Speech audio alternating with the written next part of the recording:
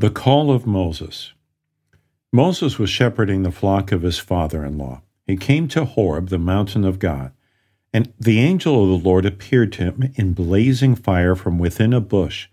Moses saw that the bush was on fire, but the bush was not burning up.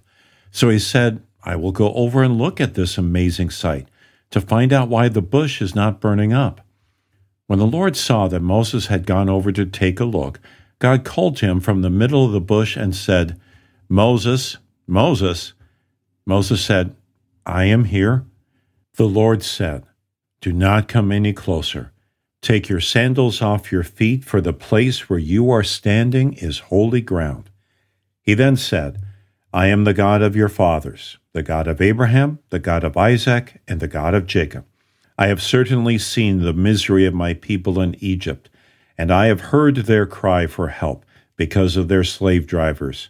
So I have come down to deliver them from the land of the Egyptians and to bring them up out of that land to a good and spacious land, to a land flowing with milk and honey, to the place of the Canaanites. I will send you to Pharaoh to bring my people, the Israelites, out of Egypt."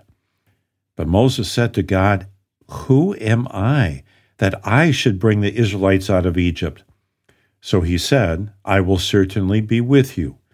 But Moses said to God, "If I go to the Israelites and say to them, 'The God of your fathers has sent me to you,' and they ask me, 'What is his name?' what should I say to them?" So God replied to Moses, "I am who I am. Say to the Israelites, 'I am has sent me to you. The Lord, the God of your fathers, the God of Abraham, the God of Isaac, and the God of Jacob, has sent me to you.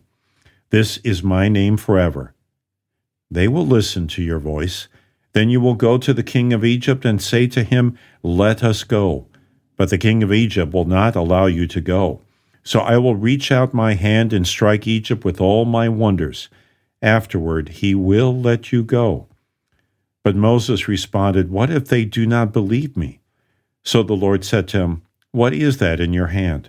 He said, "A staff." He said, "Throw it on the ground." Moses threw it on the ground, and it became a snake, so he ran away from it.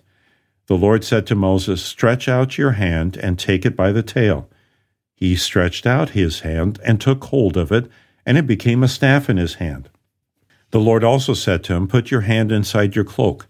So he put his hand inside his cloak, and when he took it out, his hand was leprous, as white as snow. Then the Lord said, "Put your hand back inside your cloak." So he put his hand inside his cloak again, and when he took it out of his cloak, it was restored like the rest of his flesh. The Lord said, "If they do not believe these two signs or listen to your voice, take some water from the Nile and pour it on the dry land. The water will become blood." But Moses said to the Lord, "My mouth and tongue are slow and clumsy." So the Lord said to him, "Who made a mouth for people? Is it not I, the Lord? Now go, and I will be with your mouth, and I will teach you what you will speak." But he said, "Please, Lord, send someone else." Then the Lord's anger burned against Moses, and the Lord said, "What about Aaron, your brother? I know that he can speak well. He will speak to the people for you. You will also take the staff in your hand, the one with which you will perform the signs." So Moses set out to return to the land of Egypt. Moses took the staff of God in his hand.